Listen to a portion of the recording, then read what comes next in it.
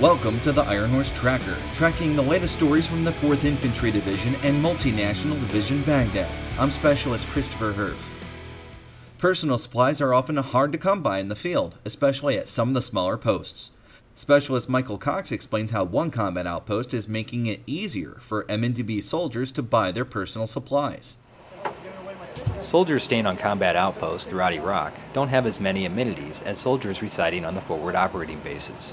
Some of the smaller cops don't have a post exchange, so a PX comes to them. Today I am out here doing both casual pays and PX for these guys. These guys came out here they had about 20 minutes notice, came out for supposedly about 96 hours. They've been here for about 2 weeks.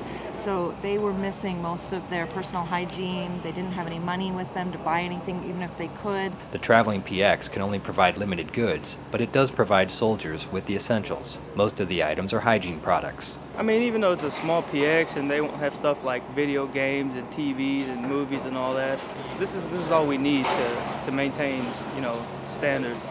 The soldiers say the traveling PX brings a sense of being on a larger camp to them. It brings us almost to a sense that we're back on either a FOB or a larger JSS. And makes us feel a little bit better like we're at home.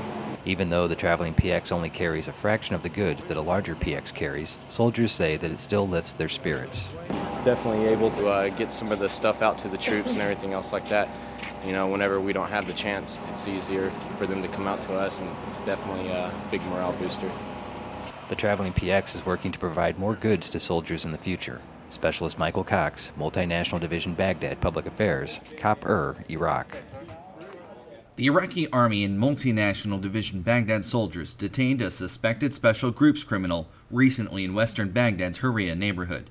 The 22nd Battalion, 6th Iraqi Army Division, assisted by MND-B 1st Strike Soldiers, or the 1st Battalion 501st Infantry Regiment, 2nd Brigade Combat Team, 101st Airborne Division, 2 detained a suspect.